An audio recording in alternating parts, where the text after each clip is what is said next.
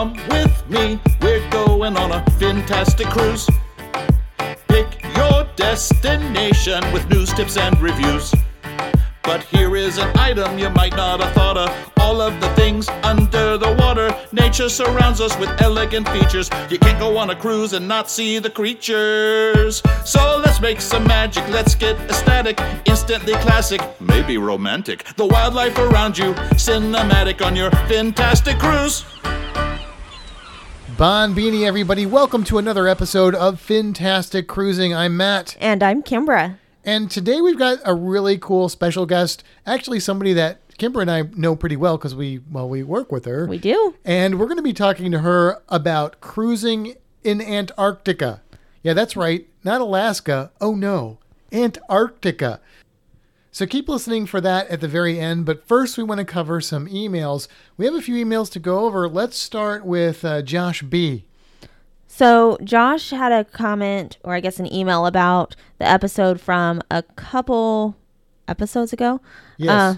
To bring or not to bring? That is the question. Wait, that was the wrong accent. Anyway, go ahead. Yeah, so Josh says, about corkage fees, there's a point of confusion that I had until recently that I bet others have as well. I thought the corkage fee was literally just to open your wine bottle for you. Therefore, I brought a corkscrew. She's been drinking some wine. Actually, she hasn't. No, I haven't. Therefore, I brought a corkscrew with me and thought I was in the clear.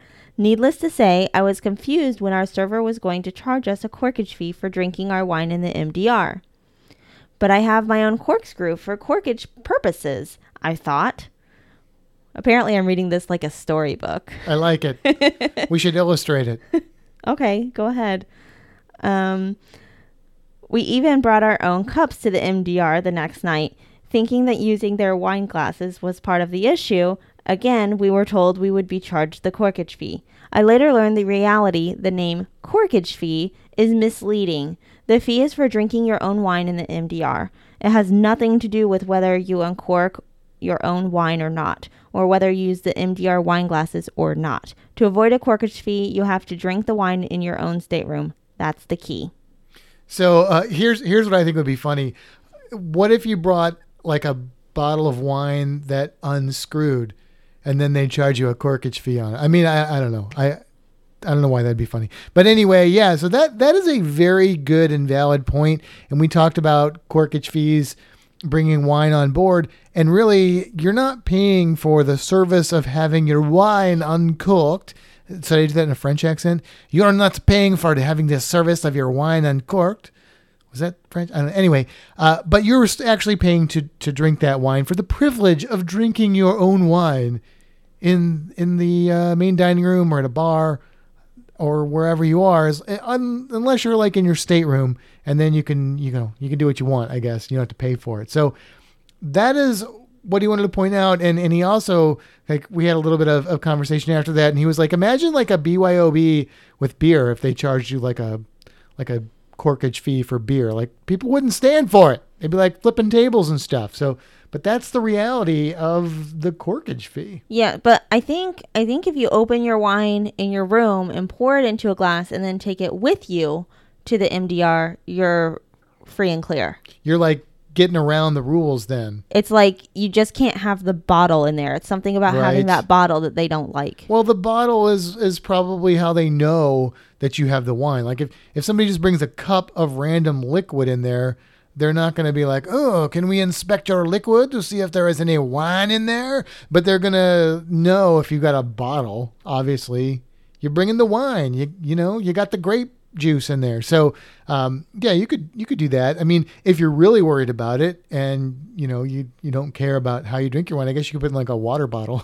I may or may not have done that. I was going to say I said that in jest, and then I realized who was sitting by me. So, yeah, you got to make your own way, I guess. However you need to do it, whatever you need to do. Okay. All right. We also got an email from Scott, and Scott is Professor Travel. So check him out. He's got a YouTube channel and a podcast. And he said he wanted to respond to a couple of items from previous podcasts. And thanks us all for the great work. Thank you, Scott. He said when he wrote last, he was talking about intrusive selling. I remember that. And he said he was specifically speaking of the Celebrity Infinity when he was going out of Rome to Venice. It was a 10-day, and the Carnival Inspiration from Long Beach round trip to Catalina and Mexico. So it was 2 different cruise lines. Right. 2 cruise lines, 2 cruises. Obviously, be funny if it was one cruise, 2 cruise lines. Would that even happen? I don't know. Maybe a rescue mission. But yeah, so I don't know.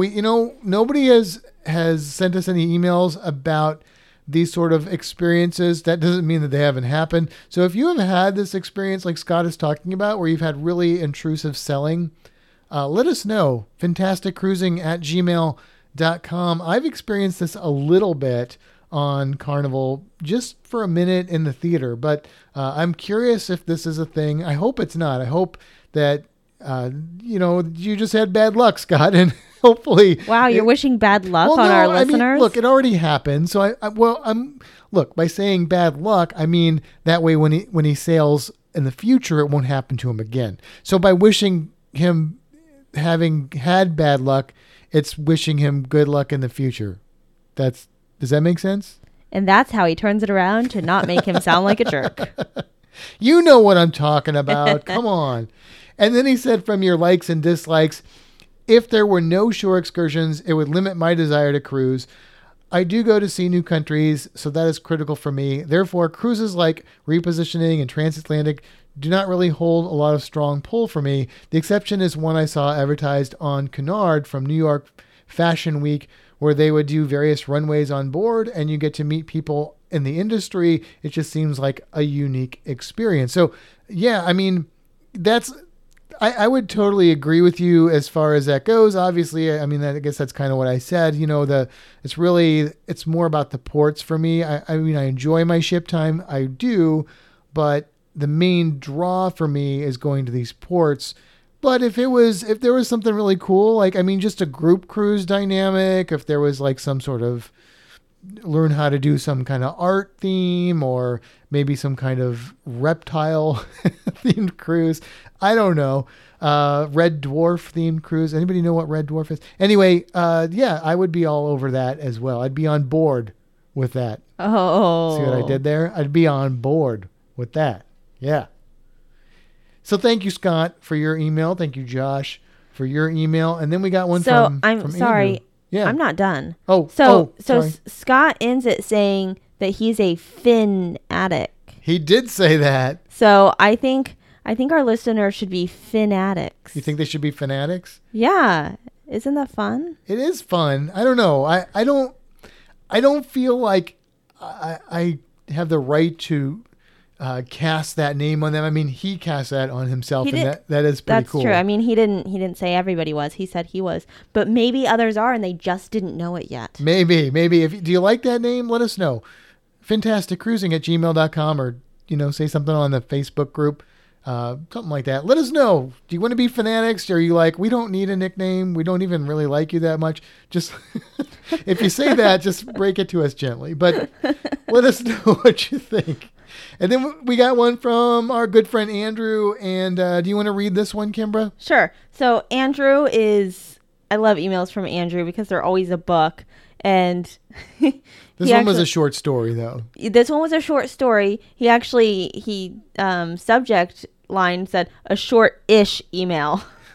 So he knows that they're long, which is funny. So he says, we always bring our 2 bottles of wine on board as it's cheap and relaxing to have a glass in the room before dinner or on deck watching the sea go by. We usually end up buying the wine in Florida to keep our bags in wait for the flight. That's a good tip. Yes. On the subject of cruise checked bags, I just want to say I always buy my wine in Florida. I also buy my wine in Florida, unless I did go to visit family back in Indiana one time and I got a bottle and I think I took that bottle. That's true. If I was not in Florida, I'd probably buy my wine out of Florida. Yeah. Okay, sorry to interrupt. Anyways, back to Andrew. On the subject of cruise checked bags, we definitely go over the 50-pound limit, but not by too much, since we rearranged the heavy items in our flight carry-on into the checked bag, which we have to keep under 40 to 50 pounds because they weigh them. And we never had an issue. This gives us room for the wine and makes the cruise carry-on lighter since we have to haul them around until the room is ready. Okay, that makes sense. And yeah, I know it said that with the rules, but I've never seen a scale. But I don't know. I just don't know how seriously I believe that rule is enforced at all. If anybody's been stopped at the cruise terminal because their luggage was too heavy, definitely let us know. fantasticcruising@gmail.com. Have you noticed I'm pushing that a little bit today? We like your emails. We really do. So interact, reach out, let us know what you think, what you feel, and I don't know, whatever. I don't know what I'm saying. Anyway, there's more. There's more from Andrew. So the second act of the short story. Richard III. Today is the episode of accents from Matt. Yes, and wine. Bring forth the wine. And he hasn't had any yet. Maybe we should. Maybe that's the problem. Maybe. In addition to having wine in our room, nobody has ever given us grief walking around with one. So he's saying basically he's kind of confirming what you were saying. You can walk around with your wine. You just don't, walk around with the bottle. Even if you have the paper bag, they're going to know something's up. Don't do the paper bag thing. Yeah. And he says, we've always found out that, at least on Carnival and possibly others, if you buy a bottle of wine in the dining room because it's cheaper than getting it by the glass, if there's extra, you can either have them recork it and store it in the dining room, or you can take the bottle with you. I wonder if they charge a recorking fee. Probably not, right? I hope not. I don't think so. I don't think so. It says, we've considered getting the Carnival's Cruise the Vineyards on a longer cruise, which gets 3 or 5 bottles for discounted price. That's a pretty good deal. Yeah. Depending on what the discounted price is. Right. From what I've read, they give you vouchers you can use to redeem from the MDR or other places. Yeah. So, okay. Mark and Kelly from the Traveling Duo, who are on episode 2 of this podcast and have a YouTube channel and a Facebook group. Check them out. They have done the wine packages on, I think, Royal Caribbean. I don't know if they've ever done it on, they might have done it on Carnival too. I know they've done it on Royal Caribbean, and they've been pretty happy about it. And I know that you can get the wine recorked. They really don't charge you a recorking fee. So if you're a wine drinker or just somebody that likes to wine, that may be the route to go. You might save yourself some money. And it was kind of cool too, because, it just added a little bit of fanciness to their dinners. Kind of neat. He also likes the idea of a song or sound before the cruise creature, which I am highly in favor of and still trying to convince Matt. You don't have to convince me. I just don't have any musical skills or talent, so I can't. But we did the Moray song. That's true. That's true. I don't know if you would call that skills and talent, but we did do the Moray People song. listened, and I didn't get a lot of negative feedback. Or any feedback about it at all, which was kind of strange. No news is amore. No news is good news, right? That was yes. Well, maybe. I don't know. I don't know. What should we do? Should we do cruise creature, cruise creature? Cruise na na na na na na creature. Cruise creature. Obviously, I am so sorry. We need to think about this a little bit more. All right, and then finally we got an email from Adam, and Adam says, "Hello, I am a first-time cruiser. We are taking a cruise for our honeymoon in June. Congratulations, Adam and Mrs. Adam, or whoever you may be. Do you have any tips for the first-time cruisers? Also, does Carnival do anything special for people on their honeymoon?" Ooh. Yeah. So, okay.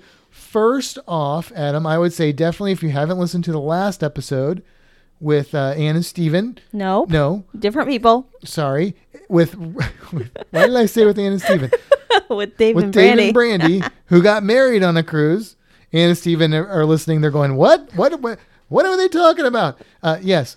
With Dave and Brandy, then, we talked all about getting married on a cruise, and we did ask them about the whole honeymoon thing. Now, they got married on the ship, and they didn't do a lot for them afterwards. They did get some special towel animal type situations, and I think they got some chocolate covered strawberries and stuff, but nothing over the top, right? So, I don't know. Kimber, do you know if there's any have you heard about anything about honeymooning on a cruise? Are there packages you can get? I mean, I guess there are that aren't necessarily honeymoon related. I don't know. What do you think? I think I want to say when I've looked like on Carnival stuff where you can have them like decorate your room and stuff, I feel like I know they have like birthday things. I feel Right. like I've seen something for like weddings or honeymoons or something, but without actually looking again, which I'm not currently doing, I can't be positive on that. Well, and part of it too is that whatever cruise line and ship you're going on, what I would do is it's not something they're probably going to do a whole lot of automatically. They're not going to go, oh, honeymooners. I mean, they might, but if you really want to make it special, then you probably want to contact that cruise line ahead of time and see what kind of packages there are and see if you can add a little something to your honeymoon cruise. Yeah. And as far as first time cruisers, any tips for first time cruisers? Yes, I have tips, lots and lots of tips. But the problem is it's such a broad thing. It's really hard for us to cover all of them. I would say my main tip would be do what you're doing. Listen to podcasts. There's a lot of good podcasts out there besides this one. Listen to all the podcasts. Watch some vlogs. That is really beneficial. I think watching vlogs and really seeing what's happening through the whole cruise, as well as just hearing about it, the combination of that, and then join a cruising community like the Fantastic Cruising Community if you're not already a member there. And there's other great cruising communities like Dave and Brandy have one, and Ann and Steven have one. And those are all on Facebook, Matt. They are. Thank you. Yes, they are all on Facebook. So find those. You can find ours by just searching Fantastic Cruising Community on Facebook. We also put a link in the show notes. If you go back a couple episodes, you'll see links to different guests that have been on here, and most of them have communities. The great thing is there's so many people on there and so much information, so much knowledge that if you have specific questions, somebody's going to answer them for you. So if you have any specific questions, you can let us know too. Send us another email and we will do our best to answer those. But otherwise, I would recommend those other sources because I can't even tell you how much I've learned from the cruising community itself and other podcasts and stuff. Speaking of the Fantastic Cruising Community, we did a poll there late this week, and the poll was, which cruise line have you sailed the most? We had like 140 people that put their information down on that. Some of the answers were not surprising. Some were surprising. So, of course, Carnival had the most with 85 of those 140 people that have sailed Carnival more than any other cruise line.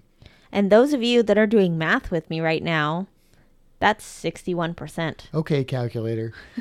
Royal Caribbean came in second. Probably no surprise there with 29 votes. You got a percentage for that? I do. I've got a 21% on that one. And these are all rounding up percents just because I wanted to get a little crazy.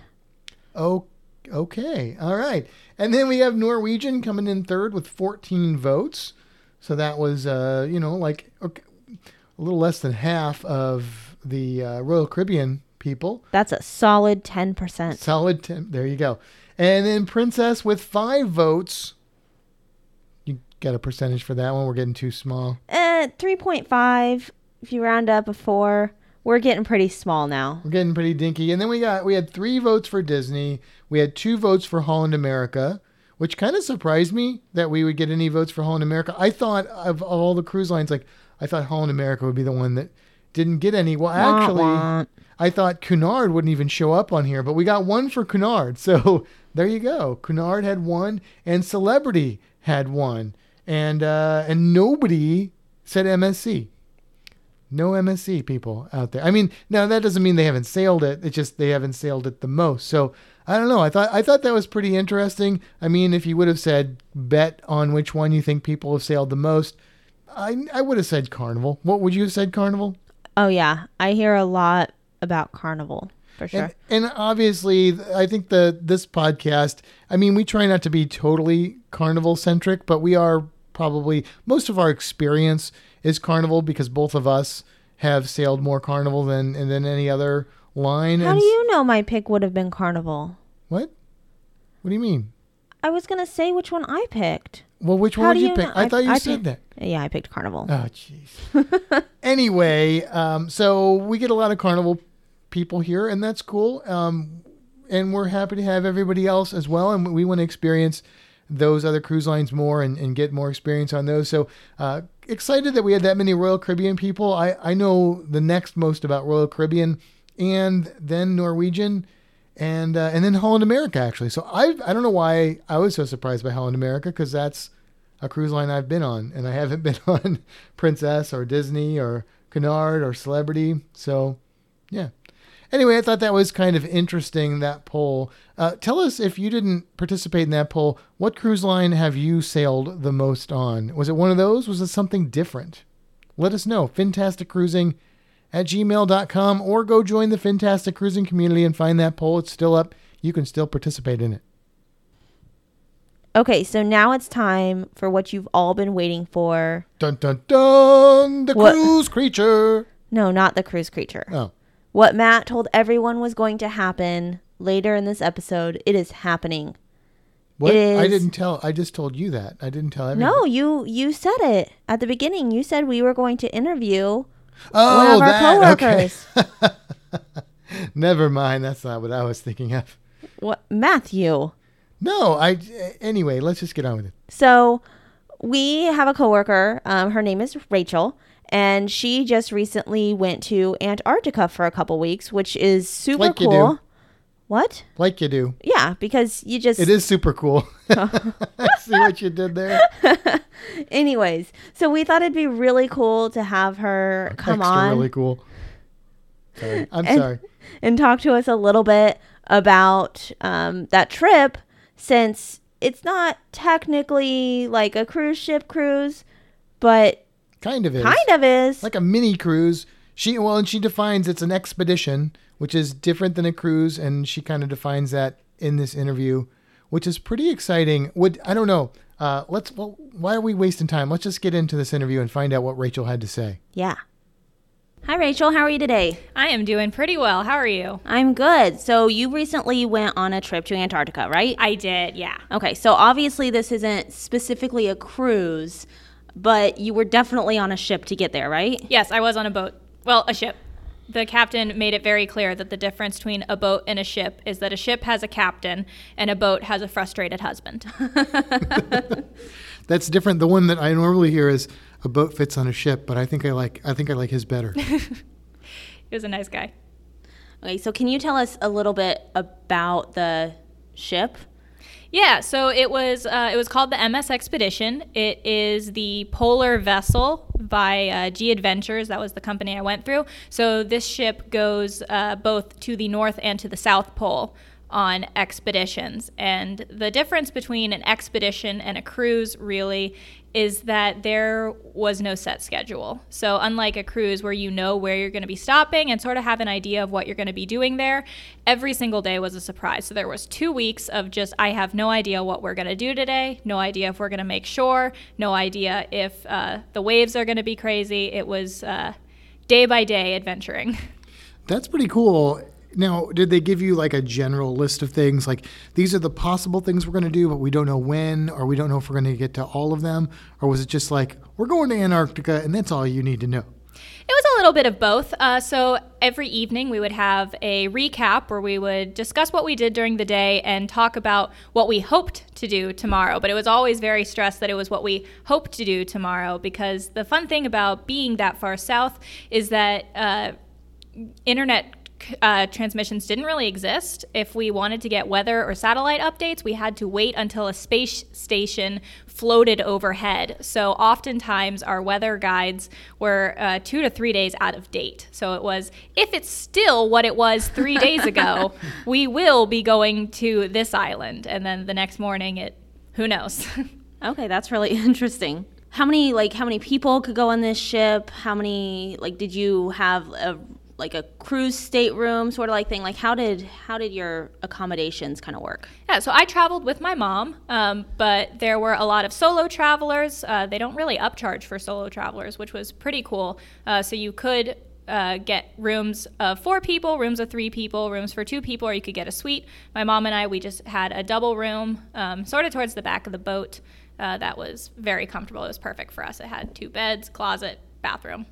Now, you've been on like regular cruise ships before, or have you ever done that? Yeah, I have done regular cruising. I've been to Alaska and on a Bahamas sort of island hopping. Okay. So would you say that the stateroom that you were in or the cabin that you were in, do they call it a stateroom or just a cabin? I think they just called it a cabin. Cabin. Would you say that it was like around the same size as the cruise ship rooms you've been on, or was it a little bigger, a little smaller? I felt like it was about the same size. Mind you, on at least one of those cruises, I traveled with my whole family. So it was my mom, my dad, my sister, and myself. So we had a larger room that time to reflect the increased number of people. That would be good, right? That's a lot of people otherwise. Yes. It's like, I'm okay with cabins on cruise ships as long as there's, a minimal amount of people that I can get along with and cohabitate with. But when you start raising that number, it starts to get a little stressful, I'm sure.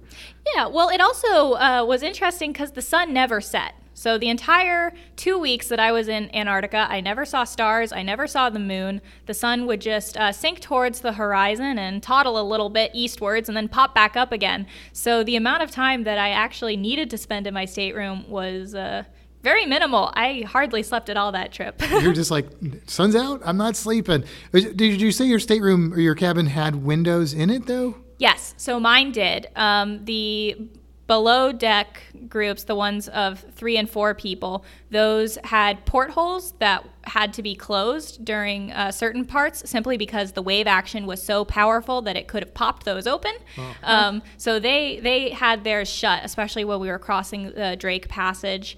But we were high enough up that we had a window, and it had fantastic blackout curtains. I was going to say that might be one way or one time when you want the interior room without windows, but if they had blackout curtains, then so when you went to your cabin, were you able to sleep then? You knew it was, or did you just know that the sun was out and there was so much cool stuff to see, you just couldn't do it? I just couldn't sleep. Being in Antarctica, it was like, I can sleep later. I can sleep when I get home. But, how often am I going to get to be down here? And because the light was always out, the visibility was fantastic. So you could be whale watching and bird watching late into the night. That's really cool. How many people were on this ship? Like, how many could accommodate? I believe the official number was 136 people. Okay, so significantly smaller than like a regular cruise ship. Yeah, and that was just the guests. I think there was a crew of about 50 or so. Okay. That's a pretty good ratio of crew to guests. And I know from talking to you about this, it seemed like there was more kind of socialization between the crew and the guests. Is that accurate? Yeah, it was amazing. So you could sort of divide them up into 3 main groups. So there was the hotel staff, as they phrased themselves, and they were the ones who would take care of the rooms, and they were the ones who would prepare and serve the food. Then you had your navigational staff. They would stay up in the bridge, and then you had your expedition leaders or chief expedition officers. There were a whole bunch of CEOs walking around the ship, and all of them were very interactive with people. It's the first time I've been on a tourism ship that they let you go up to the bridge and hang out. I would get up very, very early in the morning, and I'd come up maybe 2 hours before breakfast, and they set out a little chair for me, and they taught me how to sight icebergs and how to call those out correctly. But yeah, the hotel staff were amazing. They would remember your individual likes and dislikes for coffee. Everybody knew your name by the 3rd day. It was so friendly and welcoming. That's cool. Yeah, that is really cool. So you mentioned food a couple times. That's our next question. Tell me about the food. Oh my God, it was so good. And it wasn't, so most of the meals, breakfast and lunch, were buffet style. And this was fancy food. Like, this was not, chicken fingers and hamburgers. They had lamb, and they had all these ethnic foods. So they had a lot of Filipino food, Thai food, Chinese food, a lot of European influenced dishes. And then for the dinners, they would have just crazy good stuff. So steak, lamb, lobster, that sort of thing. So it was mostly buffet style. So there wasn't like the MDR or something like that. Yeah, more often than not, it was buffet style. One time we actually had a barbecue outside. So we had a barbecue below the Antarctic Circle. It was a beautiful day. They roasted lamb and steak and pork and whatever and served it on the back of the ship. That's cool. I mean, why not have a barbecue outside on the deck in Antarctica? It's just the coldest place on the planet. But you were there. It was, I mean, what was the weather like when you were there? Was it really, really cold? Or I know you talked about parkas. Yeah, so I went during what is technically the beginning of the Antarctic summer, more or less. So I was there mid-December to early January. The height and sort of the end of the Antarctic summer is towards March. So it was a little bit chilly. But the thing is that ice, wind, and waves dictate so much of what you do when you're down there that it's less about charting a path and following it and more about zigzagging up and down the coast chasing the good weather. So there were times we were at the farthest south we went was I think 68 degrees, and then we turned around to head back north, and then we hit bad weather, so we went back down south, and then we turned around again and went back north once the weather was clear. So how long was this cruise? What was the duration? So it was 2 weeks. Okay, that's a good long cruise. It was a long time. You forgot the rest of the world existed. About how many stops did you guys make during that 2 weeks? So we did our best to make at least 2 stops a day. There were 4 at-sea days, 2 of those belonging to the actual passage of the Beagle Channel and the Drake's Passage. So just dogs swimming through beagles? And I named after Darwin's beagle. So. Oh, okay, that makes sense. Cool. Yeah. Which is named after a dog, I think. I don't know. I actually don't know. I would assume where that he Charles named his ship Darwin. after. Well, he didn't name the ship. He was just on it. But yeah. I'll have to look that up. I don't know. That's a good question. What was so obviously you're American, but since this cruise or this expedition left out of Argentina, were most of the guests American, or was it a kind of an international crew, or not crew but guests, or how did that work out? Well, it was fairly international, both in terms of the crew and in terms of the guests. So we had people from all over Europe, Asia, the Americas, South America. The staff, there were a lot of Filipino staff, a lot of people from various European countries. One of the CEOs, that's the Chief Expedition Officer, that I worked with or spoke to a lot was from South Africa. So you had people from all over the place. So a really good mix, it sounds like. It was fantastic. Yeah. That's one of the things I enjoy about cruising is usually, and most ships I go on, unfortunately, it's only the staff, but they're international. But it's really cool to like meet people and when you can interact with them from different cultures and different parts of the world. And then, of course, at the port stops. But it would be even cooler if the people you were cruising with were also an international crowd, and just to really broaden your horizons and stuff like that. Was English the main language spoken on the ship then, or did they accommodate for a lot of different languages? So English was definitely the most common language, but there were quite a few German speakers, Spanish or Portuguese speaking people, and at least one lady who I never heard her speak anything but French. Okay, cool. So obviously on a regular cruise ship, there's all kinds of entertainment, like constantly, so people have stuff to do. What kind of entertainment, if any, were on this ship? So it was always dependent on what we were going to do on the outside. So they tried to stress getting out and being out and about on the ship or on expeditions as often as the weather would permit. But we would have usually at least one lecture a day. So all of the expedition officers were usually either very experienced tour guides. Some of them were graduate students. A lot of them were professors who were taking the semester off. And so they would teach us about research that was going on in Antarctica or particular aspects of the history or biology that they found particularly fascinating.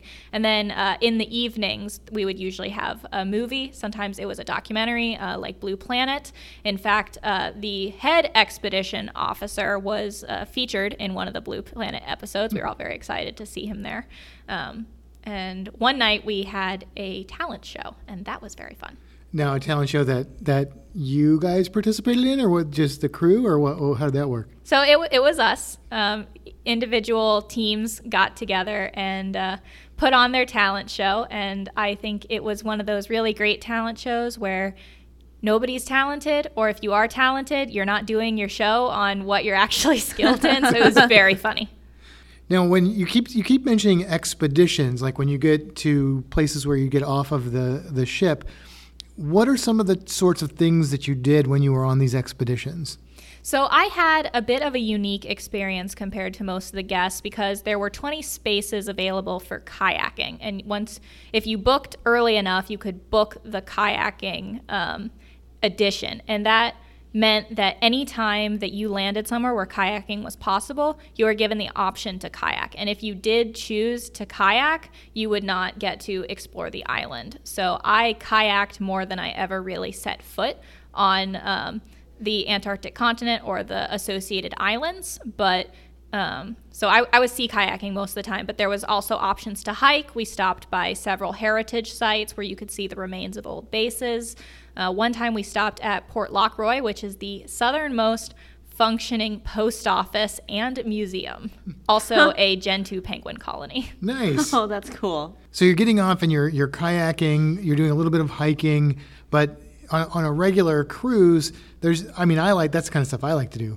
But for a lot of people, it's going shopping or going to restaurants or going to historical sites. You said bases, but really, this is really fixed on the nature aspect of Antarctica. Is that accurate? Yeah, there's really very few signs of people. It was, in some ways, really beautiful. I don't think I maybe saw another ship 3 times throughout the journey. There were very few active settlements of people simply because of the Antarctic Treaty and, of course, just because it's so far away and really cold. Yeah, I don't want to live there. I would love to visit, but I don't want to live there. Just seems too cold for me. So right now when we're recording this, let's see, let me look at my watch. It's around almost 2:00. It's 62 in Florida, and that's too cold. That's too cold. I moved to Florida to get out of that stuff. I think the warmest day was about 45. Oh. No, thank you. But here's the payoff. So you are obviously an animal person. Tell us about some of your highlights of the different wildlife that you saw. Like what you mentioned the penguins. Like what are some of the creatures that you saw? Honestly, I wouldn't even know where to begin. It was fantastic. I'm very fond of marine mammals. That's my research area that I'm very passionate about, specifically seals. So there are several species of Antarctic seals, the crab eater, the Weddell, the leopard, and the Ross. I saw 3 of the 4. Ross seals are super unstudied, and they live more on the western area of Antarctica, so I wasn't going to encounter them anyway. But I did see a baby leopard seal, which is the whole reason I came to Antarctica, was to see a leopard seal. Apparently the best time to see them is in March when all the penguins are fledging, because then the leopard seals are hunting en masse. But I saw so many crab-eater seals, Weddell seals. There were humpback whales everywhere. Like, I am super passionate about whales. I think they're fantastic, but it got to the point where I was almost bored of them because you were seeing so many of them all the time. There were Antarctic minke whales. The first time I saw a wandering albatross, that is the largest flying bird. It's got the longest wingspan. Oh my gosh, that was a toddler. That was like that was even a 7-year-old with wings. That was a very big bird. And just to watch it circling was amazing. Just fantastic wildlife. Very cool. Very cool. So what would you say was the highlight, the coolest thing, the neatest thing that you experienced on this trip? I really feel like every time I'm asked that question, I'm going to come up with a different answer. So I would say that definitely one of the most memorable experiences I had is I also signed up to camp out overnight on the glacier. So we stopped by a small island in a place called Paradise Bay, where there was a small landlocked glacier that was covering a little rocky island. And we set up camp there. So we took our shovels and we patted down some snow. We set up a tent and we spent the night, or what passes as the night there. And I didn't sleep at all that night because first off, it was too bright, but also just being able to be up at 2 a.m, the sun is still hanging out on the horizon. At one point, a penguin walked through camp. It was very fun. It was a little Gen 2, sort of stumbled up to camp, looked around at all the tents, very offended, and then waddled away. That seems like a penguin thing, to be offended. Like penguins just seem like they're like, what are you doing here? And I just speak like that because I picture them wearing tuxedos. What are you doing in my space here? Yeah, the penguins were really great. There was a running joke on the ship that I didn't like penguins because I'm very passionate about seals. And so I would sometimes think I saw a seal and it would just be a penguin. I would say, it's just a penguin. And everyone would be like, oh, Rachel, you hate penguins. I'd be like, no, penguins are fine. But there were 3 species of penguins. Well, 4. So the Magellanic penguin was in the Beagle Channel, and then Gentoo, Adelie, and Chinstrap were in Antarctica proper. And they were really a joy to watch. They had no fear. They were not smart birds. I would not call them smart. They would take these highways, penguin highways are what they're called, up and down to their nests, to the sea, and back again. And sometimes 2 penguins would come face to face on the highway, and they would stop, and they would just stare at each other. And they might, honk or make some angry gestures at each other. And then they would just forget what direction they were heading in, turn around and go back the way they came, stop and turn around. Like, I feel that way walking into a room, but I think penguins spend their whole lives like that. And they were not graceful. They were eating snow. They were falling down all the time. So I have a question. So I saw a picture of this camp out area that you did with what you called like the bathroom. Yes. It was funny. Tell me about it. So they had little camping toilets because, part of the Antarctic Treaty is you can't leave things behind on Antarctica. And, arguably, if we were to go to the bathroom on the ice, we would be leaving some very interesting foreign nutrients behind. So we had little camping toilets, and the staff built us sort of stalls, not quite full igloos, but stalls out of ice. And let me tell you, that was the best bathroom view I've had in my life. You sat there, you were underneath a rocky outcropping, and there was just a huge glacier with all the blue glowing ice, and, penguins were swimming in the water. There were some Antarctic terns that were nesting nearby, and they would fly in front of you and kind of yell at you like, hey, what are you doing here? And I'd be like, please leave me alone. I just need to go to the bathroom. But it was great. So not a crappy view is what you're saying. Oh, Matt. Sorry. That joke stinks. So, Rachel, every week on this podcast, we do something called the cruise creature, which is basically where we talk about a cruise creature. This is obviously some of the animals you saw are not things that you'd see around the Caribbean, but maybe Alaska. I don't know if any of them are. They're cold. The terns, some of those bird species will actually fly all around the globe. A lot of the seabirds that you see, you can find various places. But I think since we have Rachel on here, because normally I do the cruise creature, but in this case, Rachel knows way more about these animals than I do.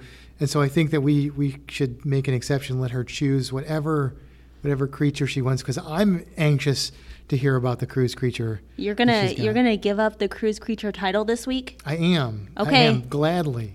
Rachel, would you like to do the cruise creature? I would love to do the cruise creature. Okay, so what have you picked, and tell us about it. So because I am who I am, I picked a seal. If you know me, you would be surprised that I did not pick the leopard seal this time. I actually picked a very close relative. It is called the crab-eater seal. That's Lobodon carcinophaga. And my favorite fact about them, or at least the funniest fact about them, is that they don't actually eat crabs. They subsist entirely of krill. Nobody really knows how they got the name crab-eater seal. They don't eat crabs. As far as I could tell, there aren't actually any crabs that live that far down south. But they're really cool. They can get up to 6 feet long. And 80% of them have significant scarring on their body from leopard seal attacks. But they're very neat. If you ever look at their skull, their teeth are absolutely phenomenal. So most seals are going to have relatively normal carnivore dentition. There's going to be some changes to the molars because they lose a certain set of cusps in order to eat and swallow underwater. But crab-eater seals have these amazing wiggly-looking interlocking teeth. I heard someone call them, like fir tree teeth. They look like weird trees that mesh together, and they form a sieve. So these guys are actually 100% subsisting off of krill, more or less, which can be a little bit shocking because that krill diet does make their feces a terrifying bloody red. And so they often appear to have blood smeared all around their muzzles from when they've been eating krill, and also huge bloody stains on the ice. Also just krill. They're fine. Yeah. Krill in, krill out. Sounds krilling. In fact, one of the cool things about crab-eater seals is they are believed to be the most common seal in Antarctica, somewhere between 7 and 75 million individuals. Oh, wow. We don't actually know how many there are because it's so hard to study animals that live that far south and in the ice fields. But it's believed that their population actually underwent a huge increase when whaling caused the large baleen whales to decrease. Oh, okay. Because they had more food source, access Exactly. to food? Yeah, so only the Interesting. blue whale, the humpback whale, and the minke whale are really going to be big krill eaters down there. But whaling, of course, decimated those populations, and so the crab-eater seal seems to have boomed in response. They sort of benefited from that. Now, you said they get 6 feet long, is that? And Yep. and yet they have scars from leopard seals. Yeah. I know the leopard seal's not the cruise creature, but how big is a leopard seal? Well, leopard seals are my light, my love, my reason for being. Their skull is the size of a horse skull. These are animals that can easily get 12 feet long or Wow. longer. Oh, They that's a are big seal. the third largest seal species in the world after the northern and the southern elephant seals. And some leopard seal individuals can be larger than elephant seal individuals. Females are much larger than males, so they're a little bit better studied because they're more easily tracked.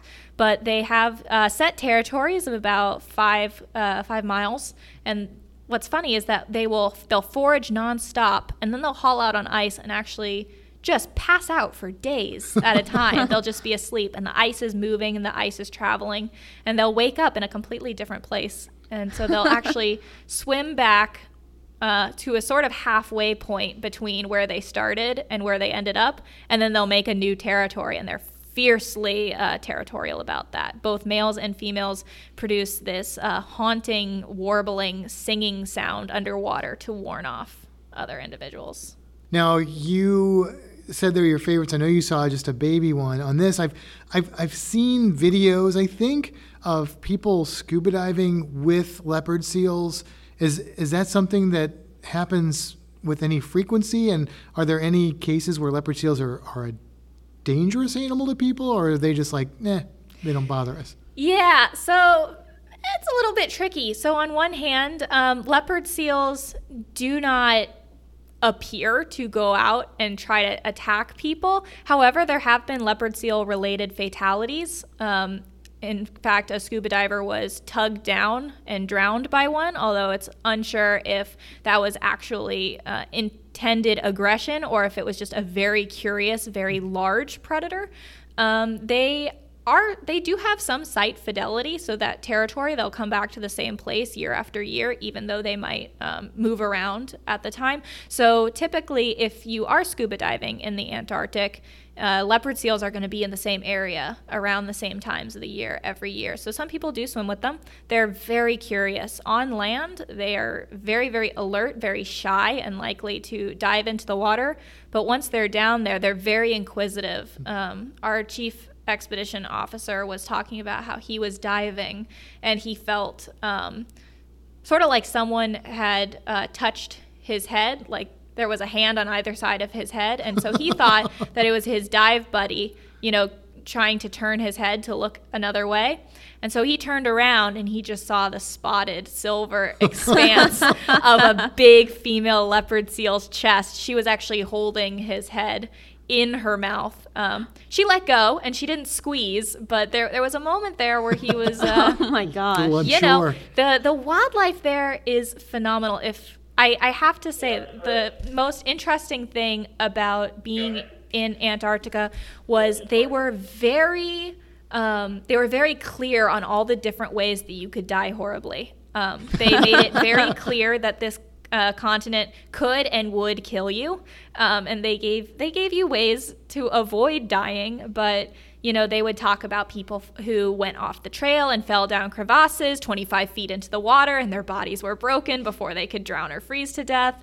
The Antarctic fur seals get very aggressive during the breeding season. They were telling a story about a guy who was hiking and he was keeping his eye on one seal and he didn't see another fur seal underneath a rock and it ripped his entire calf muscle out of his leg.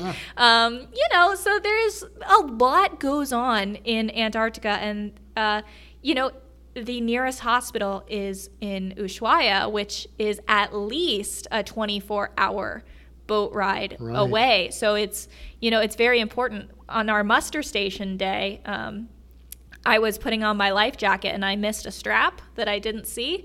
And the lady who checked me over put her hand on my shoulder, looked me dead in the eye, and told me that I had died because that strap, because I didn't tighten it, my chest was going to constrict when I inhaled. I would have a hard time breathing because the water was so cold. I was going to slip right out of my life jacket and sink to the bottom of the ocean floor. Oh. So they were very serious. They were never sensationalist about it, but they definitely made sure we were all conscious of the fact that we were not in a civilized place at all. You're not on Carnival here. You're not in the Caribbean. You like the mustard drill needs to really be taken seriously, and there's a lot of rules that you need to follow for real people. Yes, they're very serious about that. So one last question then, back to the leopard seal, just because I'm curious. Yeah. Because people always ask me these kinds of questions about my favorite animals. Given the chance, would you dive with a leopard seal? Oh, absolutely. I figured that. I would do anything. That'd just seeing that little baby, and it was only 4 feet long, which is really cute and tiny. Gosh, I honestly started crying. I was tearing up. I was so excited to see it. So if I ever go back, I want to come back in March when I can see the big adults tearing penguins apart, because they'll grab them by the neck and they'll shake until the head comes off, and then they'll shake a little bit more so that the skin flips inside out, and then they don't have to eat the feathers. So I love leopard seals so much. Thank you for that description. You're very welcome. I hear they taste like chicken. Penguins taste everything tastes like chicken. Maybe Matt. I think everything tastes like penguin. Okay, you've never had penguin. I would not know Would what you eat penguin? tastes like. I would definitely eat penguin. So for a long time, I had this reputation that I hated penguins. I don't actually hate penguins, but it started from when I was a kid, and it's a long story. I won't get into it now. Penguins are mean animals. I love them very much, but they are not smart, and they can be very mean. And they, so I'm. They also smell. They do smell. They really poop foul. every Get 15 foul? minutes. Oh, foul. Yeah, you're funny. And it's projectile. It can be, yeah. They just poop all over each other, too. Well, listen, Rachel, thank you so much for coming on the podcast and sharing your expedition experiences and all of your animal knowledge. Really cool. Thank you. Yeah, my absolute pleasure. Thanks for having me, guys. Absolutely. Thanks, Rachel. Well, that was really cool. Again, thank you, Rachel, for participating and telling us all about your expedition to Antarctica. Pretty cool. I know I'm just going to keep using that pun. It was so cool. It was very, very cool. Like it was totally, so cool. It was totally almost cool. Cold. It was like Frozen, man. Like, let it go. It's as good as I get. Anyway, here's the thing. Listening to all that, would you go to Antarctica? So I am really mixed. When she first said she was going to Antarctica, I was like, you're crazy. Absolutely not. However, after the interview, the picture, first of all, the pictures that she posted kind of changed my mind a little bit, but it's pretty, right? Yeah, it's gorgeous. But listening to her talk about all of the wildlife and nature and just how beautiful it was, like, I'm tempted. I just don't like the cold. No, like, if there was a way, it's not cool that it's cool. If there was a way to put me in that environment without actually putting me in the environment, it's called virtual reality. Yeah, but maybe I would do that. It's not the same. It's really not. Virtual reality is close, but it's not the same as smelling the penguin feces and stuff in the air, the cold night. Where am I going with this? It wouldn't be the same. Wind on your face, the salt taste in your mouth. I mean, it's just not going to quite capture the experience. But I would go to Antarctica. Even though I'm more of a tropical animal guy, I like animals in general. I think it's just really beautiful down there, and there's some really cool creatures that you could see. And I mean, I would love to somehow get in the water and scuba dive, because the film I always see from diving in those kind of regions is just remarkable. I think I would get in the water with a leopard seal. I don't know. I mean, it's not a crocodile, okay? So maybe I wouldn't be willing to risk as much, but I don't know. I think it'd be worth it just to be with those really cool 12 foot long? 12 foot, yeah. Wow. Maybe just a crab eating seal you know what I'd do? I'd go to Antarctica and I would bring some really good crab legs, and I would find one of these crab eating seals and I would have a conversation with it, and I would try and explain to it that, look, you've already got the name. You might as well eat the crab. So I would introduce crab to the crab eating seal and see what they thought about that. Okay, Matt, how is this conversation going to go? Let's act this out. Let's see. You be you, and I'll be the seal. Hello there, crab eating seal. Or. You've only had krill, and krill's not crab, and your name is Crab, so I think you should try these delicious crab legs with garlic butter.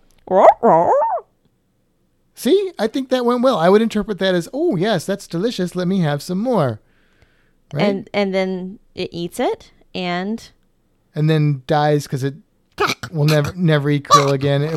It has such a demand for crab. That's probably that's probably a terrible idea. Okay, I'm not going to do that. I'm not actually going to do that. I just think it's funny that the crab-eating seal does not eat crabs. It is really funny. Yeah.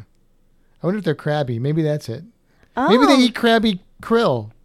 Do krill get crabby? How would you know? I don't know. Huh. Maybe they just eat. And I don't know. I don't know where I was going with that. I don't know. I think we've krilled this conversation though, okay. for sure.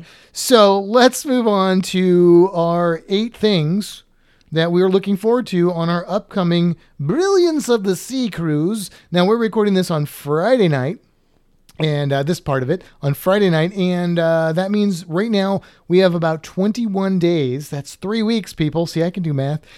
3 weeks until we are on a Royal Caribbean ship. We are so close. So close. So close. So our number 4, which means on the 4th week, we will be on the cruise. So like you said, 3 weeks till, 4 weeks on. Yes. Yeah. So our number 4 is vlogging. Vlogging. Could you elaborate, please? Using a camera and recording I know, literally knows everything what you do. Vlogging is. Like, what do you mean? Like, why are you looking forward to vlogging on this cruise? I have never vlogged before on a cruise. So I'm looking forward to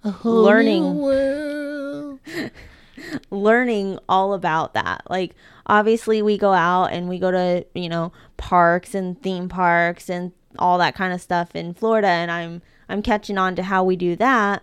But like vlogging our entire adventure on a cruise just sounds really interesting to me. So I'm excited to do that, get better at that, and share it with everyone else.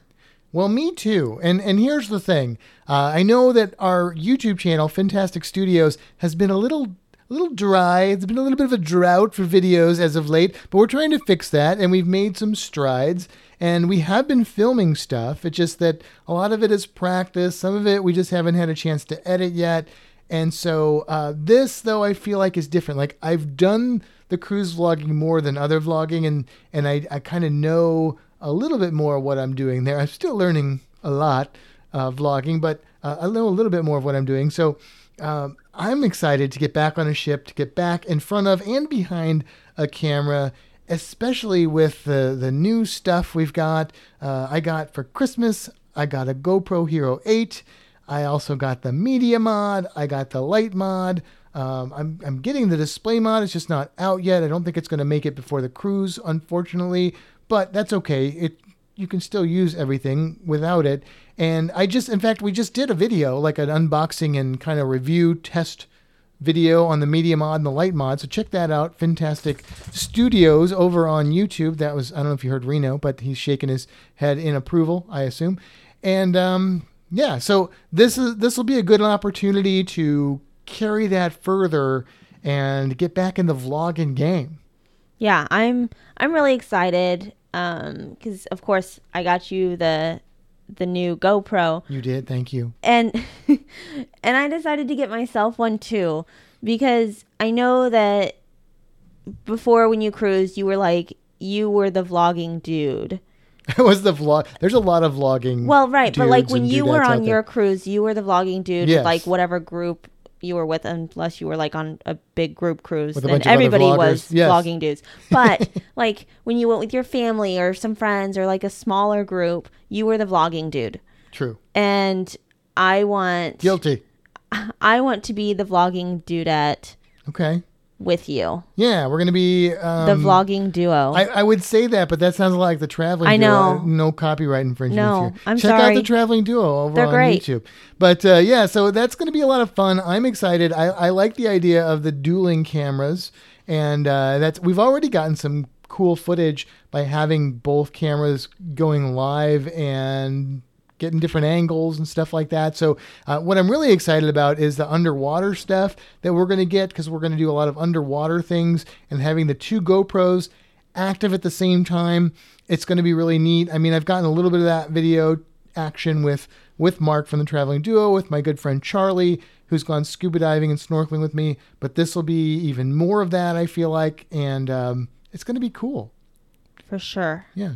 And I also just got a new thing called a switchblade. It's not a knife, but it's actually a special thing you put on the GoPro that's got a lens on it, like a filter lens, and then a magnifying lens. And I've already filmed an unboxing of that, but I might release the unboxing part, but I'm going to try and get some footage this weekend using it. And that way I can, give people a full review of the product. But it's pretty cool, this switchblade from Polar Pro. It is pretty cool. Where are you going this weekend, Matt?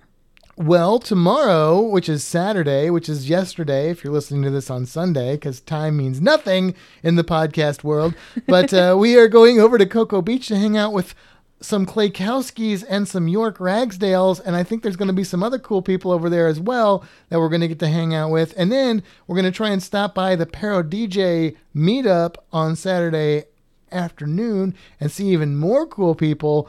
And then Sunday, we're going up to Rainbow River so you can go start your scuba diving certification. I'm going to be snorkeling while you're doing your diving stuff. Woo woo. Yeah, I'm almost done. I'm excited.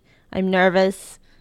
All the feelings and emotions You'll be are fine. being felt Nah, you'll be fine. and emoted. Emoted.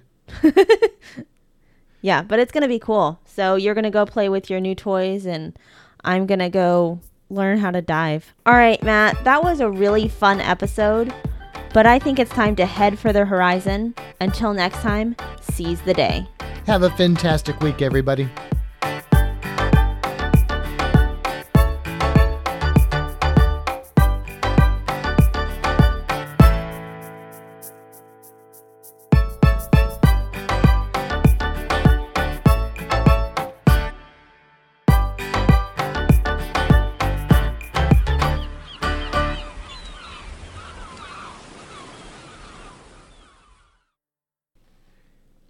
Hey, thanks for sticking around after the music has played. Look, this week we want to just give you a preview. This is your reward for sticking around this week. You're getting a little preview of what's to come next week, because it's going to be awesome. You want to tell them what it is?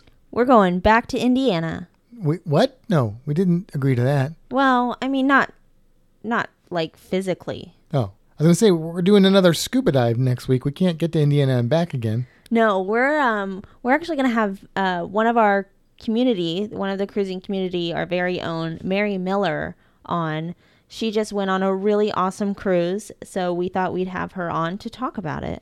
Yeah, and we actually did that interview already, and let's just say this. It's a good one. So definitely tune in next week. I know it's not a radio thing, but I'm going to say tune in, okay? That's just how I do it. Anyway, tune in, listen in next week for a really fun interview with our very own Mary Miller.